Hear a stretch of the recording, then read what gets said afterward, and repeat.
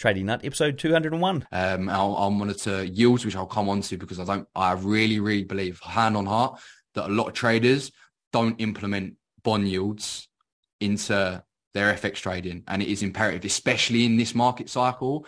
It is a massive little life hack, in my opinion, especially in a high interest rate market, because the Fed, especially, they monitor their bond yields, and it can tell you a lot about where the potential of the economy is sitting and where potentially central banks will pivot, and you can build trades off of that. The market's going to do something.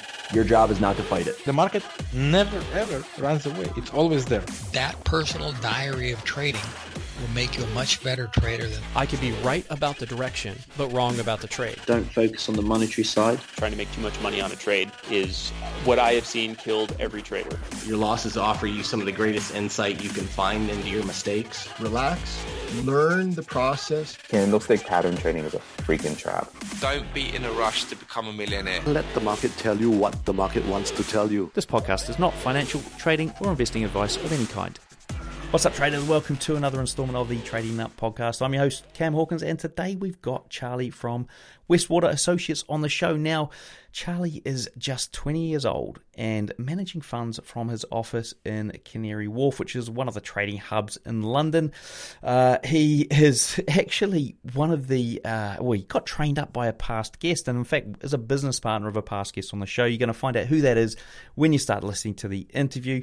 And a couple of his colleagues he mentions in the show as well. We're also going to look to get one of those guys on, so we're putting a whole piece of the puzzle together here for you all. He is a smart money concept style trader. In fact, he's come up with his own version of it. You're going to find out how that works and more about that in this show. But he also breaks down everything on a price chart. And this is probably one of the, I suppose, craziest videos I've seen in terms of the knowledge that he brings to the table as just a 20-year-old is ridiculous. And we go through his entire trading week at the fund, what it looks like, and it's all broken down. We've got fundamentals in there, we've got correlations in there, we've got smart money concept trading in there. It's everything. So you've got to go and check that out after the show. Before we get into the show, there are just a few things. So you'll see here I've got a new cap on. I've got a new cap. If you're listening to the podcast, you won't be able to see it. You'll need to go to the YouTube channel and check it out. I thought I'd upgrade it to something on brand. I mean, the blue and the white isn't really on brand. You can see here. I even got the Trading Nut logo on the back. So if you like this, guys, if you think you'd like one of these, then let me know and we'll see what we can do. I even thought I'd get a camo one as well. Right, so that's just it on the caps. Now we've got the Robot Lab Live is up in the demo. So this is what we're doing is we're building a trading robot out across the course of a few weeks with a group of people on a live stream, all my Robot Lab members, and we're got one up there now. We're looking to get it to pass a funding challenge. We're doing a demo test to start off with. First few days didn't go so well. In fact, we managed to blow half the account in 2 days. How do we do that? For some weird reason, the bot took a 50 lot trade when it should have been taking like a 0.1 lot trade. Worked out what the bug was, fixed it. We've redone the test and we're starting it again from today. So if you want to check that out, head over to the Robot Builders Club page and you better follow it there. And just on the Robot Builders Club next week, we are going to do a Black Friday sale. So if you do want to get on board with getting access to this bot in particular, and then the other bonuses I'm going to throw in there for the Black Friday sale of Robot Builders Club, then please stay tuned, and it's only going to happen for a short period of time. So you're going to need to stay tuned, stay subscribed on everything, and just keep an eye out for Trading Nut. Now, talking about Black Friday sales, one of my past guests, Andrew Mitchum, who happens to be a guest that the guest on the show that lives closest to where I live. It's only a stone's throw away. We've actually never met because it is a stone's throw across some water, which I don't go there that often. Now, he is also doing a sale, and it's a ridiculous 68%, let's almost say 70% off his sort of entire kit and caboodle. If you do want to get access to that, though, it is a very short time frame there. It's called a dime sale, and for 15 minutes, only 15 minutes. The first 15 minutes of the sale, it's going to be at that ridiculously 68% discounted price. What I'm going to do is put a link in a card here to his show notes page. So if you want to get access to where that is, then click on the link in the card. I'll put one in the description as well. This is if you're on YouTube. There should be one in the podcast description as well to take you there. And hopefully you don't watch this too late, because if you do, I think it's only going to last for 12 hours and the price is going up every 15 minutes. So you've got to be quick. But I thought I'd tell you about this because it is quite a good deal. And it's come out for Black Friday, so it's in context. Right, so 2 things before we jump in there. Scalping challenge, if you do want to take part in that, so this is a London Open scalping challenge, then hit me up at support@tradingnut.com. Let me know you're keen, and we'll be doing that again in the future. Challenges against everyone else who's going to take part in it. And maybe even against me during the London session. We'll see. And then, last but not least, let's hear from my new sponsor, Fidelcrest, who's a prop firm. And I just want to remind you, they've offered up a 10% discount coupon for any Trading Nut listeners. So if you do want to get access to the Fidelcrest thing, you're going to hear more about them in a second, but you will get a 10% off if you use coupon code TradingNut, all one word in caps. Okay, all right. Oh, and by the way, I didn't realise their sort of micro account funding program has got a target of just 5%, so well worth checking out. Let's hear from them and get on with the interview. Fidelcrest is an award-winning prop firm that funds traders with up to $2 million and offers generous profit splits up to 90%. So what sets Fidelcrest apart? Well, it's their verification stage payouts of up to $30K in as little as 15 days. So you can receive your first payout prior to becoming a fully funded trader. Just complete the challenge phase and verification stage without violating any rules to receive your first payout. And be sure to use promo code TradingNut, all one word, to get 10% off your next challenge. Click the link in the description below or the card above to find out more. All right, folks, here we are on Trading Nut. We've got Charlie in the house here from Westwater Associates, and he was introduced to me by his colleague, who is Alex George, who's been on the show. If you go back to episode 167, he works with Alex, and there's another guy as well that we'll get on in the future. But welcome to the show, Charlie. Appreciate it. Thank you very much for having me on. Well, to start off with, I'm going to find out all about, I want to find out all about what got you into trading, how you got started, and your journey to date. So let's dive into that to start off with. Yeah, no. So, it's been pretty recent. I started trading about three and a half years ago. I was introduced to it to obviously my colleagues now, Matt and Alex, who originally introduced me to trading. I learned off of them too. Pacific Star, obviously, I'm pretty sure we'll touch base on anyway. The way we got obviously into the office and we grew obviously the businesses. The way we sort of turned trading institutionally and really just honed in our skills. Was we just went for a business, just for a business opportunity. We took it with both hands, and obviously one thing led to another, and yeah. Okay, well let's dive into some detail on that. So to start off with, so you knew Alex beforehand, or you met Alex along the way? So I knew Matt beforehand personally, obviously my other business partner, and then Matt was already in business with Alex. They run like a trading education firm, and that's basically how I was introduced to trading to begin with.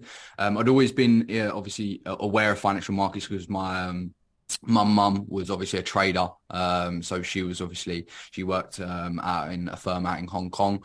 I couldn't give you too much details about it. She's obviously that's all out of the picture now. But I was always aware of the financial markets. I was always had that little like interest in it. So I thought, well, why not give it a go? I was 17 at the time, so I was just a sponge for information. I thought there's no real risk of me taking this on. It's information, I might learn a thing or two, and yeah, no, it's obviously put a lot of opportunities on my lap. So.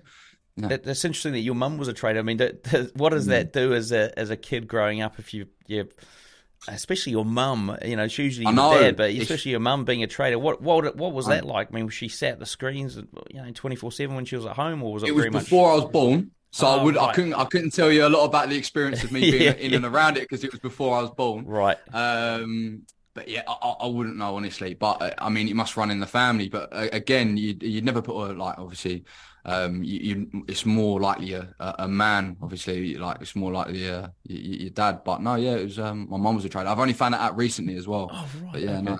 All right, so you started training with Alex, and he was training you up, or were you getting external trainings? Yeah. So essentially, what it is that they introduced me to back when SMC was really, really hot. Because obviously now it's like considered the new retail or anything like that. All of them, it's kind of come the new retail. But back when it was hot, around about 2.5 years ago, I was introduced to obviously SMC, trading on lower time frames, this, that, and the other, and yeah, they really trained me up to view the market from that perspective. And then it went from there, and I just become a sponge for more information. And really just wanted to get as consistent as I possibly could in approach, and have like the correct ideology, like how try and find my personality in trading, because as cyclical as markets are, I believe that trading is quite linear. And as you mature as a person, I was still really, really young at the time, and my trading back then was really immature. If I look back to 18 months ago, my trading was really, really immature. My approach was quite immature. And as I've got a little bit older and a little bit more experienced in around like the institutional industry, dealing with a lot older people than me, and having to really speak my way into rooms, it's quite matured me as a person, and it's had a knock-on effect on my trading as well. So that's what obviously Alex and Matt introduced me to, and it really just took off from there because of who I am. So what I'm interested in is, I mean, a lot of people, you know, in your situation where you're just starting out, would typically be doing it on their own, and they wouldn't have somebody like working with them closely who is already doing the walking the walk. And, you know, it's almost like you're mates with a mentor sort of thing. Yeah. So therefore you're going to have an added advantage. Were you sitting down with these guys to do the training, or was it, how did that sort of, so it was literally just through Zooms, it was through pre-recorded video. So it was technically by myself. Right, okay. And it took around about a year, and we got into business together. So like basically, me, Matt and Alex, I went to them with a business proposal, and that's how I kind of got to a personal level with Matt and Alex. I knew Matt personally anyway, from a completely different subject through like a hobby. But when I started out my trading, it was literally just through Zooms, it was through pre-recorded videos, just really just picking their brains and obviously going back and forth. And then the business proposal that's completely unrelated to trading, obviously got me in a room with them, and I sort of really started to gauge and understanding a little bit more. And yeah, no, that's really how I started out. So how did the training go? So like when you first dove into the markets, I mean, what was it like for you? Inconsistent and immature, in my opinion. My approach, so obviously later on down the line, fast forward, going back about 8 months now, I was introduced to another person called Andy Bridges, a beautiful, wonderful fella, and it's been a massive help and a massive stepping stone in my trading. I was introduced to him, and we really sat down and was like, what's the issue? Because obviously, you know yourself, when you interviewed Alex, the fund had just come about, and obviously we created our unconventional hedge fund, and there was discrepancies in approach. And I was just like, well, I'm starting to see an inconsistency, because I'd been consistent on a live account. I'd been consistent with funded accounts. However, now I'm messing around with client funds, and it was a completely different ballgame. I thought, yeah, I've done live accounts. It's sort of similar, everything else. It can't be much different. But this is what I was saying about how like my trading is I believe it's very linear. And as I matured as a person, I matured as obviously a young man. So did my trading. And we really sat down and we really thought, okay, cool. Why is this not working? Why is it not consistent? And it was really because my approach towards the markets was really quite subjective. So because my approach wasn't consistent, my results wasn't consistent.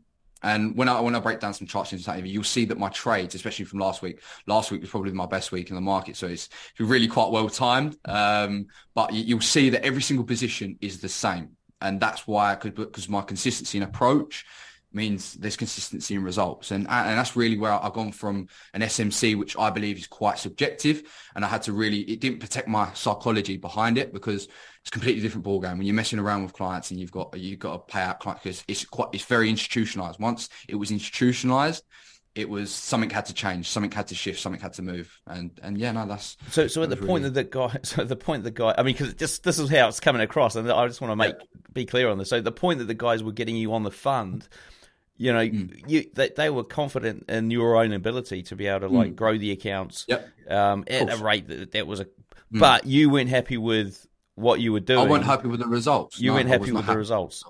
And can you give us sort of like a before and after kind of picture based on the results? I mean, what they were happy with from a fund point of view, and what you were receiving after you sort of made some changes and got more consistent. Of course. So for me, obviously I own the business as well, and I'm also a trader. So I have to draw that line, and I have to be very cautious of not crossing it. So obviously, from a business perspective, the business was making money, but from my perspective, as a director of the company, it's not making enough. And because I know that internally, because I know I'm not maximizing what I'm actually doing in the markets, and I'm not maximizing my return, I know I could better it. I know I could better my approach because I had to protect my psychology at the end of the day. So from a fund perspective, I can show you we was quite immature when we first set it up. So originally we were offering, so we tie in clients for it on a yearly basis, and we would offer 7% a month. For the first 2 months, we returned 5%. So we didn't reach my target. So the company didn't earn any money, because how the company earns money basically is we have to reach your target before we earn anything. So if you're a yearly client, we would have to achieve that 7%. Anything over that, that's our margin. So we weren't making any money. So yes, we was consistent. We made 5%, but the company wasn't making any money. So something had to change. Something had to change. It had to be maximized.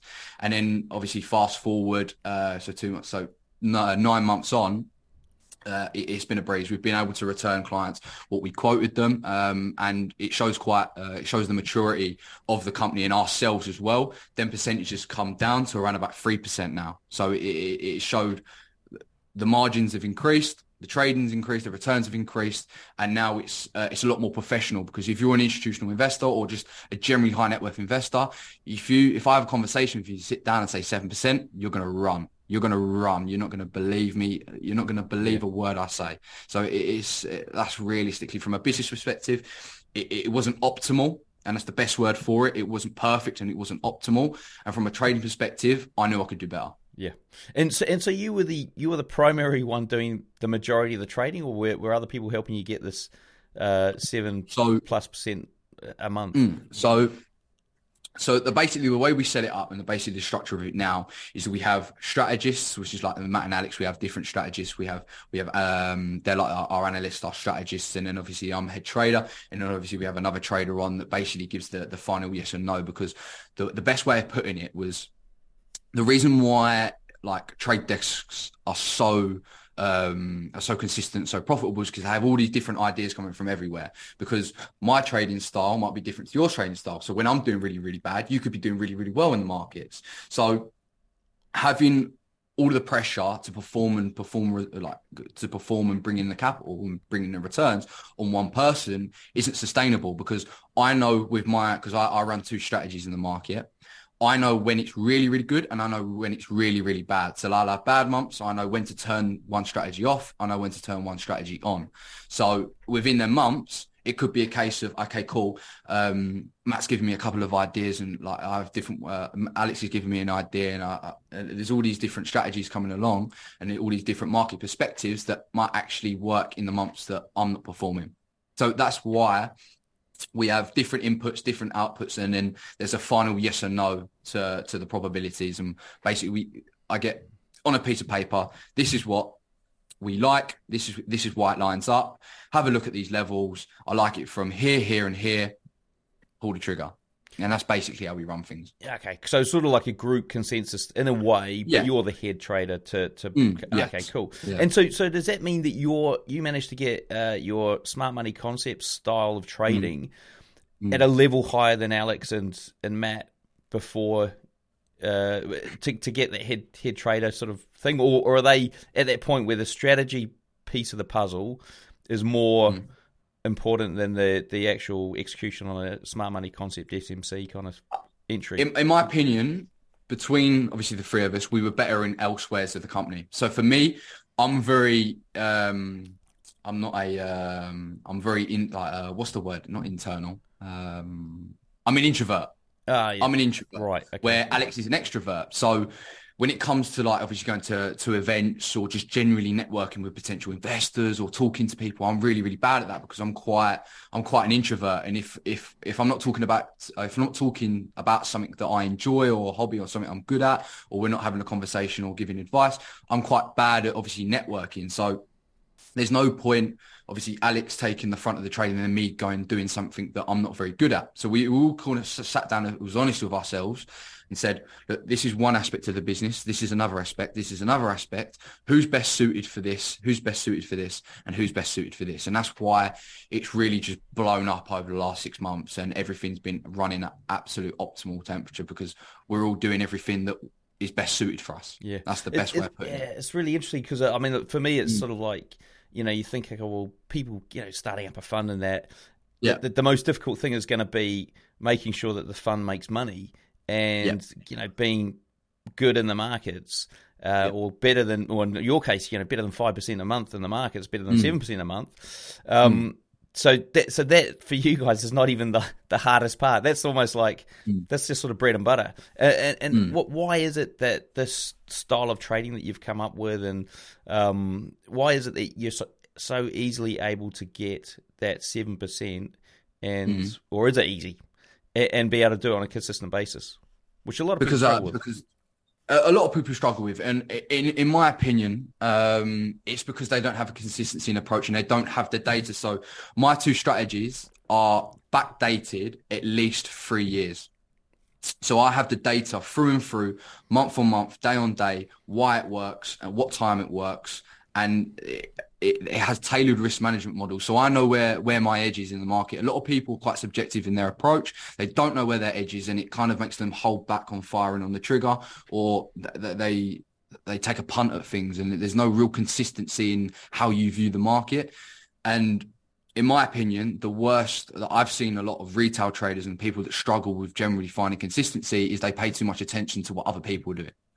For me, if you're joining a Discord group, if you're following someone for advice, if you're following someone for analysis, why? Because they're not going to be around there forever, and their outlook on the market could be completely different to yours. The best thing you can do is mute it, find your way, find your personality in the market. Just like finding your feet as a man. Obviously, everyone goes through it. All young lads go through it when you're obviously maturing. You find your feet, who you stand for, your ethics, everything like that. Training's a lot like that. And you'll always find it on every single podcast. Whenever you go on a trader, they'll always say that trading is a lot similar to life. And it is. It's so, so true. And that's why I think that a lot of people don't find consistency and find it really hard is because they pay too much attention to other people. And that's the world we live in, unfortunately. Yeah, and look, because that's what I was trying to get at the start, whereby, you seem to you're like, okay, I'm going to learn this stuff that the guys are feeding 100%. Me, smart money concepts, whatever it is. I'm not going to veer off and, get distracted by something I'm seeing from somebody else, and which is where a lot of people get sidetracked. Now, you did talk about at the start that you found SMC quite subjective. What parts of it were subjective for you? So for me, all the lower time frame stuff. So we've moved in. So when we came into a high interest rate market, which is the start of the year, all of my data that I had on SMC and my approach on trading was in low interest rate markets. I'd never experienced a high interest rate market. I'd never done any back testing or any data collection in a high interest rate market. So I had no idea how my strategy would perform. And I was getting absolutely battered. My head was losing. I was experiencing 5, 6, 7 losses in a row, which everyone experiences, but it's not good enough for me. We're institutional. We have to pay clients every single Friday. Every single Friday, clients have to get paid. And especially as a new fund, we don't have that liquidity already locked with like the reason why we're so comfortable now is because we have 10 months worth of months of profit that we can kind of sit back and relax and go, okay, cool. We've got a little bit of margin to work. We've got a little bit of a cushion now. We didn't have that at the start. So a lot of tension, a lot of pressure on to perform, and there was no data. So it was very hard for me to go, okay, yeah, I've seen this before, because I hadn't. The markets were moving completely different, high interest rate market, and that's where I was introduced to macroeconomics, and now I'm like literally halfway through doing my CFA. I know all the contents, I know everything regarding economics, and you'll see my outlooks. And the reason why my consistency in approach, and massively for me, is all I'm doing now is pairing strong currencies against weak currencies, and then using my two tailored strategies to lean into two different technical areas. I wasn't doing that. I was literally just SMC. Okay, cool. There's an efficiency here. I've seen a 5-minute break, a 1-minute break. Okay, cool. And then I was using like a 5 pip stop loss, which wasn't really tailored to me, which wasn't really consistent. Was that fixed across all markets? Was it 5 pips? Yeah, it was literally, not necessarily, it was really quite subjective, but below like strong and low highs that I believe were strong and low highs, but there's no such thing on a 5-minute time frame, in my opinion. So that was where it was quite subjective in approach, because it wasn't the same trade over and over and over again. You'll see what I mean when I come to obviously the charts, that every single position that I took is 1 or 2 strategies, and they're exactly the same. Right. Okay. And so if you had to sort of, I suppose, give an estimate as to how many strategies you were using before that shift, how many were there? And I mean, it was just, I mean, if you consider, in my opinion, SMC as a concept, I didn't have a strategy. A strategy, in my opinion, is that you have backtested data, you have a catalogue of when it's good, why it's good, what session it's good, what days it's good, what months it's good, and there's a simple process. Everyone has their trading rules or their trading models, and it's quite subjective. It's like top down analysis. You've got to see a 1-minute break on a 4-hour point, but if you look at it from a picture perspective. Everyone you can the reason why when I say it's consistent or subjective, if you can't close your eyes and picture your strategy through and through what happens step by step, it's not a strategy, in my opinion. It's a concept, and it's just guessing, in my opinion. That's where the subjectiveness and the consistency, in my opinion, comes. And how were you able to? So you talked about this guy Andy Bridge. Yeah. How were you able to identify that this was the issue, or like the subjectiveness, and then to try and rectify that so that you had more of a? Oh, it was through a journal, because obviously I had a whole log in MT4, because I can't run from it. It's all live. It's all A-book. You can't run from it. So it's all there, and we went through step by step by step. Okay, cool. This is the picture on the charts. Okay, cool. This is what happens. This is what happens. This is what happens. And we're like, well, these trades are not the same. It's not the same trades.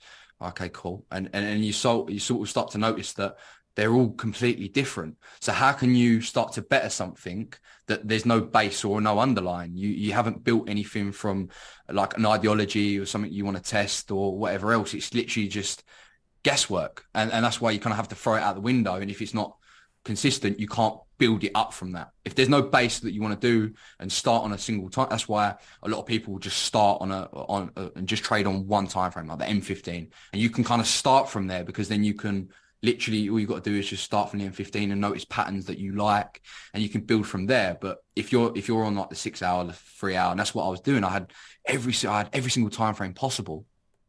And every single trade was different. So when you're going through the log, loss, all the losses were different. Where now all my losses are the same.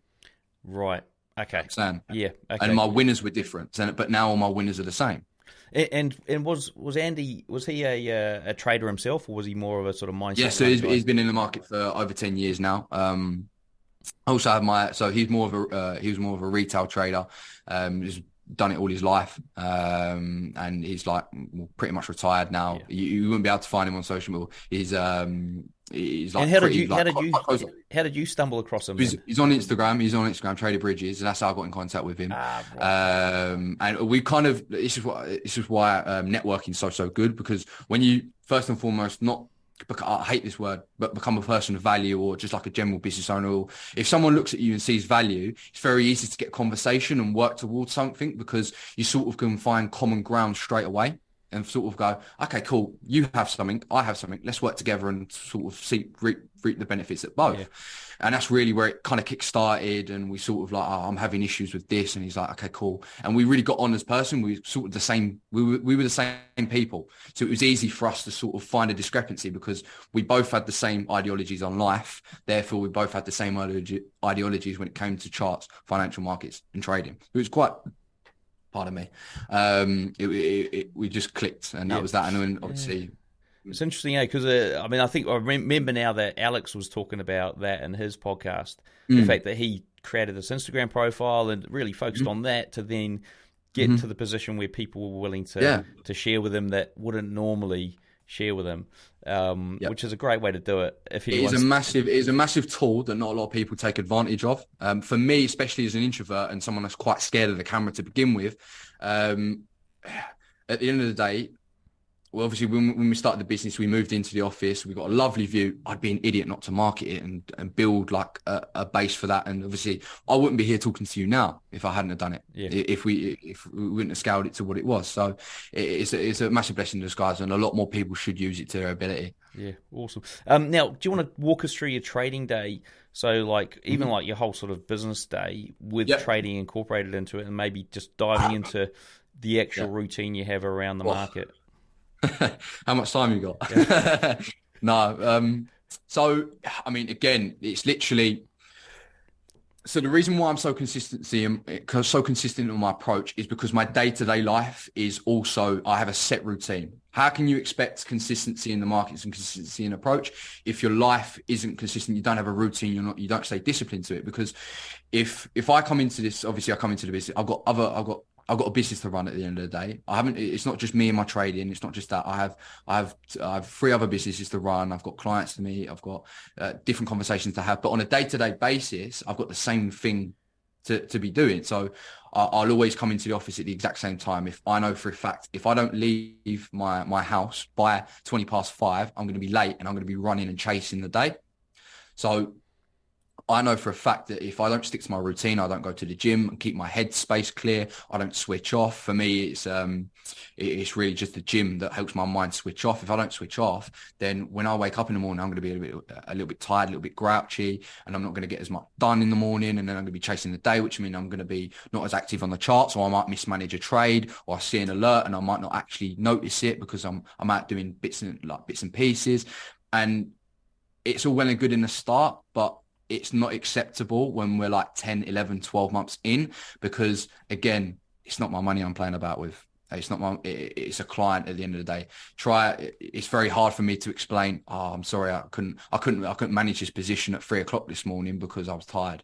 There's no excuse for that, unfortunately. It's a business, and clients don't care. At the end of the day, you're just a service provider, and you have to provide them figures. So for me, on a day-to-day basis, again, I'll get in. I'm up at my alarm goes off at 10:05 UK time. I'm in the office by 6:30. I've done my morning analysis. I've set all my alerts. It's all good. If I've got any running positions, that's all fine. No worries. And I can start on my whether it be whether I've got to sort out because obviously how we pay clients is for a spreadsheet. If I've got any spreadsheet work to be doing, obviously me and Alex do that together. So we kind of shift the workload between us two. Whether we've got a potential client meeting during the day, I'll obviously set out my to-do list and just have general set targets. Whether I've got to create any social media work or get back to anyone through emails or check my emails. And then realistically, I'll switch off the charts at about 9:30. If any alerts go on, okay, cool, I'm back on the charts. And then what I'll do is I'll monitor 4-hour closes, because all my strategies are based around the 4-hour time frame. So it's imperative for me to monitor the 4-hour time frame. So in 4 hours, so I have to monitor every single 4-hour close. And then I'll finish up around about 5:30 in the office. I'll go home. I'll hit the gym around about 8:30. I'll get back home. I'll cook. And then obviously I'm monitoring the daily close at around about 10:00. And then that's my daily routine, and it has to be every single day. It can't be a discrepancy. And if you like talking about the 4-hour close, so for someone who's also, you've got other things going on in the day, you might be at a client meeting, 4-hour candles closing. What happens then? What if I'm not at the charts? If you're not at the charts, 4-hour candle closes. If you're at, you've got on the tube, you're other side of town for some client meeting. What would you do then? How would you manage that? How do you? I've always got my MacBook with me. If you've seen me and I've got a briefcase, my MacBook is everywhere with me. So that takes priority. It's like a baby, right? You're going to go and attend to the baby, and everything else goes. So that is okay, right? That's interesting. Yeah. And when you're doing so how many markets are you monitoring on this 4-hour candle close? So I only monitor the FX, and I only monitor pairs that it depends. So with my 4-hour continuation strategy, and I can obviously explain my two strategies in like a very so it's like I've got a full explanation of it, and I've got it written down because obviously I don't want to give a misguided. I can give my two strategies what they're based around, no problem. Sorry, what was the question? I've completely forgot. So when the 4-hour candle, how many markets? You said FX pairs. Yeah. And are you talking like 28 or how many? No. Literally, only 8 pairs. Only 8 pairs I monitor because they have a win percentage rate of either 45 or over 50%. Okay. They're the only pairs that I will monitor. I want to be hitting around about the 50% mark. So some pairs that might line up with a macroeconomic bias, like UCAD. I hate UCAD. But one of my best trades last week was UCAD. So because the macroeconomics aligned, I might lean into a technical level a little bit more and apply a strategy and take a punt at it, especially if I've got running profit anyway for the month. I go, okay, cool. I can swing a percentage at this and just take a real punt at it. But it's usually around about 8, but I do monitor different markets to gauge a different bias. So I'll monitor the stock market to gauge. I won't never trade indices. I won't trade the S&P 500, the UK 100, but I'll use it as a base for how the economy is performing or whether it will risk on, risk off. And then I can basically tailor that back to FX. Yeah. I'll monitor yields, which I'll come on to because I really, really believe hand on heart that a lot of traders don't implement bond yields into their FX trading, and it is imperative, especially in this market cycle. It is a massive little life hack, in my opinion, especially in a high interest rate market, because the Fed, especially, they monitor their bond yields, and it can tell you a lot about where the potentially the economy is sitting and where potentially central banks will pivot, and you can build trades off of that. Right, interesting. And what about news? How do you factor the news events in? I'm glad you come onto this because I have a very, very strong opinion when it comes to like fundamentals and news. So when it comes to news events, I label them as fundamentals, but I also believe that macroeconomics and fundamentals are two different things. So macroeconomics, your things like the general global macroeconomic view, and as an FX trader, I only really care about A, inflation, or B, interest rates. Yes, I care about CPI, I care about unemployment rates because it can piece to the global macroeconomic picture, which I can then build a bias on a currency pair. So for me, the best analogy I always say is that fundamentals are the pieces to a puzzle, like the little pieces you can piece together, and macroeconomics is the whole puzzle in the picture. And the more fundamentals, like more fundamental releases. So let's take the USD, for example. You get their CPI, one piece to the puzzle, their unemployment rate, one piece to the puzzle. And you get all these puzzles. And eventually you get this one clear picture of the macroeconomic picture that then you can go and aid your USD bias. That's my two separate things, because one of my strategies is based around fundamentals and the rebalancing of interbank price delivery algorithms, like the rebalancing the price that fundamentals might have made the market imbalance. However, again, the fundamentals have to align for that. And in terms of like red news and stuff, are you out of the market for that? Are you flat or anything like that? No. I'm always in. I'm always in, because again, like you can predict the fundamental releases and the high impact news releases if you understand the global macroeconomic picture. So the trades that I'm going to break down is a beautiful example of that, because obviously it was the Fed interest rate decision, and we already knew that the 75 basis points were priced into the market because we understood the macroeconomic picture at the current present. They were never going to turn. There was never going to be a dovish pivot. There was never going to be a dovish pivot, because all you have to do is look at the data. Right. You have to look at their speech. They said 2 months ago that they're data dependent. So all you have to do is look at the data to understand whether they're going to hike interest rates or cut interest rates or just stop hiking completely. So it helps you can really gauge an understanding, and reading the forecast and the actual or taking the forecasted on Forex Factory, for example, it isn't enough. It isn't enough. And what about correlation around the 8 pairs that you've got and whatever other markets you? Yep. I mean, do you factor that in, or are you choosing uncorrelated pairs or something to that effect? Yes and no. So I do like a correlated pair. So I love US oil. I won't trade US oil. However, I do use it for correlation, especially at the current minute. So US oil is highly correlated with US inflation.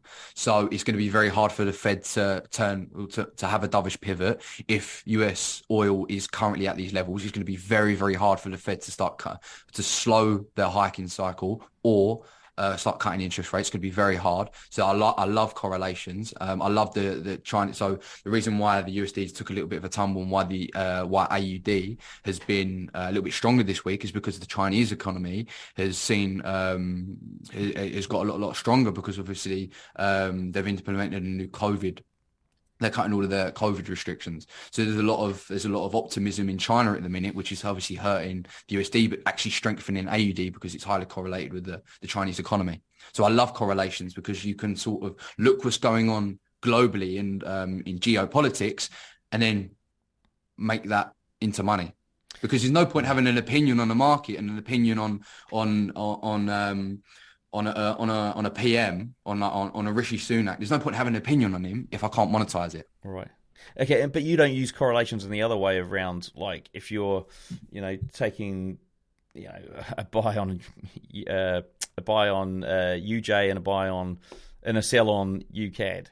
I mean, you're not you're not using it in that respect and going, well, hang on a second, I've got to set up here and set up there. Not necessarily. Okay. Not necessarily, no. And what about weekends? I mean, are you holding trades across the weekend or? Yes. Yeah. Because again, it's all built off the 4-hour time frame. So, great example was the two trades. So it was AU shorts and GU shorts last week that I actually took on the 27th of October, and then I ended up closing on hitting on FOMC, which was obviously last Wednesday.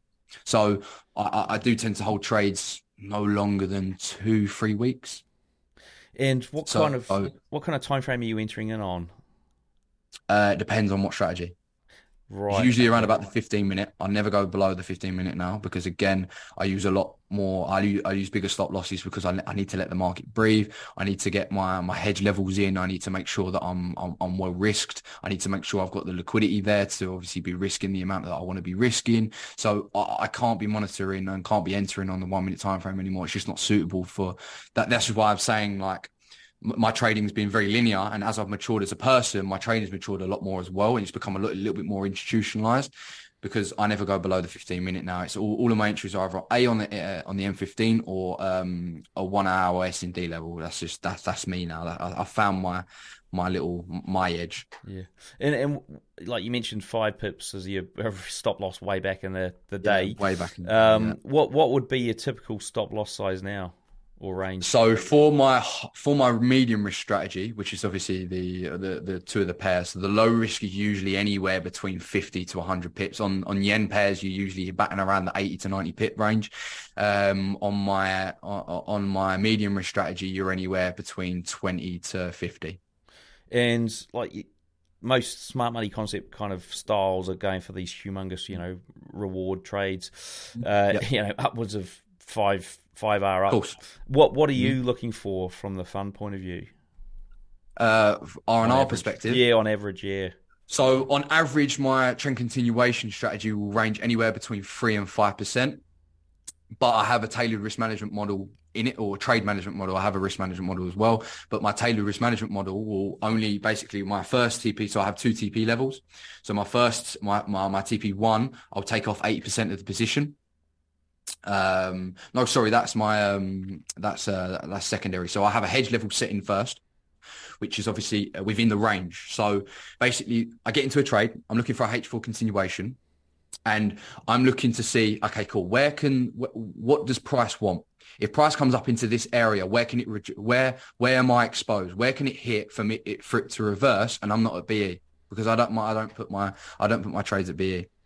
Right. Because I find it has a real tendency, especially on the 4-hour time frame, that you'll get in and you look for like a 1 hour break, and it'll come back reverse, take you out, and then it'll obviously go run to TP. So I'll look for that first hedge level where I potentially will take off 0.5% because I risk 1.5% per position on my trend continuation strategy. So that's my first port of call. If all's well and good, and I take off 0.5% there, usually will net me around about 1%. So the position's covered now. The whole position's covered. So I'm essentially gone BE, but I've still got my stop loss exactly where I set it to begin with. So I've got right, gotcha, yeah. The trade has room for the market to breathe. Yep. And then my second trade management model, my second trade management area is ERL. So it's liquidity above or below the market range. I'll take off 85%. I'll take off 80% of the position at that point, and then I will move my stop loss to break even, and I'll let the 20% of the trade run, because obviously if we're in a trend, there's no point pulling it. So sometimes it can run for usually nets between 3 and 5%. But if we get a really good runner, and I mean a really, really good runner, it can net anywhere between that extra 20% of the position can net me another 3, 5, 6, 7%. Right. So 3% on a 1.5% risk is essentially 2 to 1. Is that right? Yeah. Okay. Gotcha. Yeah, and pretty much. You mentioned ERL. What does that stand for exactly? I haven't heard that. External range liquidity. Sorry. External range liquidity. Right. Yeah. Cool. Now, just diving into I suppose the mindset around, it seems it's something that people struggle with a lot, avoid. It doesn't seem like you had any, I suppose, immediate issues with this for whatever reason. Maybe it's because your mum was a trader back in the day. It's like it's been built into you. No. Is there anything you any thoughts on why you don't seem to have had the struggle around, I suppose all the things that traders struggle with, or have you, and how have you overcome them? I haven't. And I know the reason why I've been quite psychologically adept, and it's one of the reasons why I've been so trading focused out of the three of us, myself, Matt and Alex, is because I'm quite psychologically adept for it. And in my opinion, I know why. And for me, it's quite subjective because it's my own experiences of what I've gone through already in life. In my younger years, it's made me quite mentally mature. I don't know whether you've got that from me. I'm only 20 years old at the end of the day, and I might sometimes I come across as like a 30, 35-year-old. But for me, it's because of what I've already gone through in life. I'm very realistic. I have, you age through pain in my experiences. So for me, I'm quite mentally tough already. So when it comes through the pain of trading, the pain of loss, the struggle, the stress of running a business, this, that, and the other, I'm constantly experiencing that on a day-to-day basis. So when I come onto the charts and my trading, there's no discrepancies between the two because I'm already experiencing that elsewhere in life. I've already done it. I've been there, worn the t-shirt, and a lot of people come into it from quite I don't want to say lucky because no one's lucky in life. We all go through things. I don't want to say privileged either, but some people have it better than others, and that is not their fault at all. But I believe it's you as a person. I can give a couple tips and tricks, but ultimately I think it becomes down to you as a person. Like, I'm a big believer of the same water that softens a potato hardens an egg. It's not about it's about what's inside you, not your surroundings. That's my overall opinion, and I think that's what it's really come down to when it comes to myself. But ultimately, again, when it comes to mentality and generally dealing with like the stress and like having a real psychological edge, is again experience. I believe that there's no better teacher than experience, and there's a lot of lessons you can learn through loss, not only in your trading strategies or your trading applications, but also life. Like, if you can look yourself in the mirror and know who you are, where your weaknesses are, where your strengths are, you're going to do very, very well. You're very well equipped for it. And do you, other than going to the gym, are there any other things that you do from a mindset point of view to get you in the zone? I love golf on a Saturday. Love golf. Right. I love a bit of golf. I do love a bit of golf. That's my gym, golf, and really my girlfriend, but it's a bit soppy for this shit. So in terms of, actually, I just literally read a book because I ended up doing 2 weekends of golf in the last couple of weeks. Yeah. And I mean, my golf has been pretty average for like years. It's been getting worse. It's gotten worse to the point where I was actually throwing clubs and the trolley. Oh, mate, we've all been there. We've all been there earlier this year. Now, but I started turning a corner in the last 2 weeks, and I was like, what on earth has changed? I'll fix my swing. Yeah, and anyway, I mean, I listened to this book, which somebody had recommended years ago called Golf is Not a Game of Perfect. They recommended it on this show. And I was like, okay, this is going to kill two birds with one stone. I can get a trading book here and also a golf book as well. It was only an hour and a half on Audible. I mean, what do you see any similarities between golf and your trading? And if so, what are they? I think you can obviously relate to it, obviously playing golf as well. There's a lot of similarities between it because, again, golf's a game where there's a lot of possibilities. There's a lot of varieties in swings. There's a lot of varieties in outcomes. There's lots of opinions in golf about what you should, what you shouldn't do. And it's really, again, finding what works for you, like in your swing and in this, that, and the other. And it's so relatable when it comes to trading because there's so many different ways you can look at the market, so many different strategies you can trade, so many different opinions in trading. And ultimately, if you just switch all of that noise off and it's just you and a chart, it's actually quite peaceful. And again, if you're on a round by yourself on a Sunday evening, it's just you and yourself, and no one's got an opinion on how you swing on your shot. This, that, and other. Just like no one has if you shut all that noise out, no one has an opinion on your loss, your win, your opinion on a potential pair. And that's where I find a lot of similarities in the two. Okay. And last question before we jump into the quick fire round. Is there anything you would recommend? Sorry, if you had to recommend one thing a retail trader spend the next month mastering, what would it be? Structure, 100%. I think a lot of people really overcomplicate things, and that's a lot of things that I did 10 months ago. I tried to overcomplicate the fuck out of a setup, and it doesn't need to be like that, because the more you overcomplicate it, the less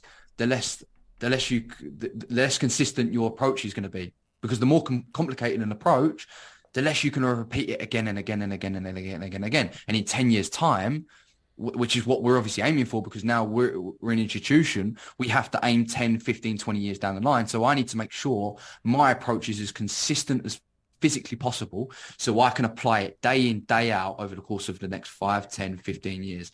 And that's why. Just make it as simple as physically possible. Make your approach and ideologies as simple as possible. And then what you can do is you can build it from there. That's my one thing to manage. Something that springs to my mind is Chinese whispers. It's almost like, if you don't make it as simple as possible, then over time it gradually sort of veers off to, it's like a hook shot or a slice. Going back to the golf analogy. Right, now, quick fire round. How long did it take you to go from trading newbie to consistently profitable? 3 years. What's your favourite entry setup? 4-hour dominant candle.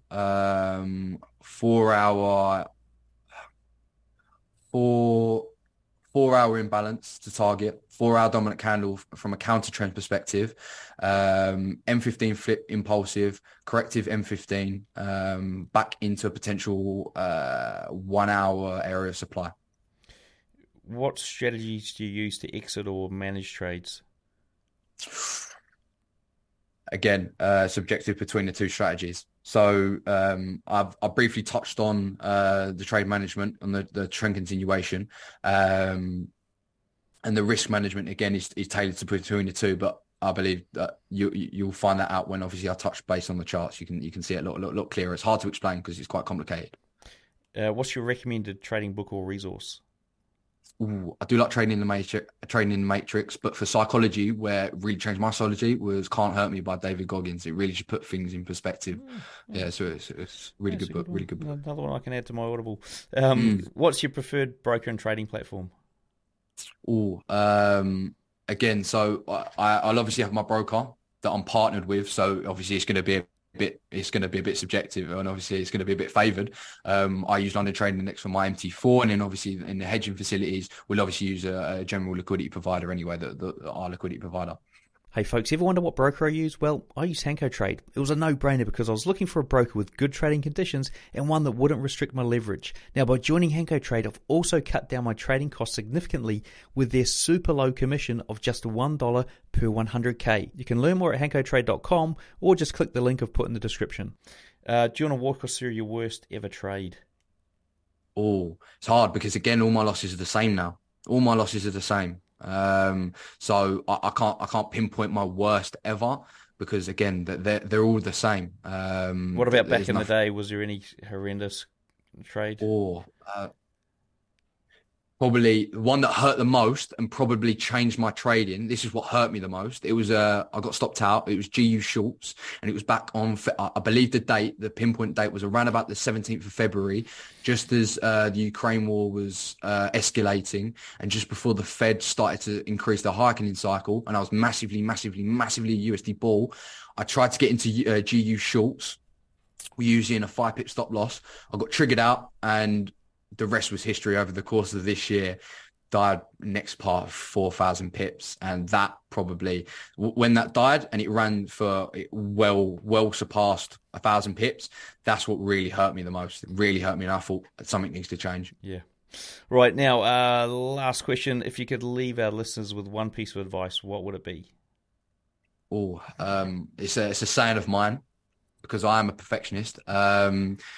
Anything, any outlook, any business, anything like that, any product, any service, anything you want to go into, take the mindset of if better is possible, good is never good enough. Nice. Now, before we wrap up, what's the best way for the traders to get hold of you? My Instagram. That's probably the best way of getting a hold of me. Well, look, a big thank you to Charlie for sharing with us today. Everything we discussed here, along with all the links, including his Instagram, are in the show notes. To find them, simply search for Charlie in the search box on tradingnut.com. Until next time, wish all my listeners trading happiness and success. All right, folks, so there you have it. Interview done and dusted with Charlie. Now, do remember, go and check out that video where he breaks down his week of trading, the fundamentals he talks about, the technicals he talks about. In fact, everything he talks about, you're going to be completely blown away by this guy's level of knowledge at this stage in his career. It is phenomenal, absolutely phenomenal. So go and check that out after you finish listening to this. Other things, do remember we've got Robot Lab Live. You can go and check that out over there. The Robot Builders Club Black Friday sale is going to be coming up in the next week. And the Andrew Mitchell one, if you've got to be quick on that, hopefully you haven't even left it too late already. But yeah, there's a link in the card above or the description below or in the podcast description as well to go and check that out. Scalping Challenge, hit me up, support@tradingnut.com if you want to be on the live stream with me scalping the London session.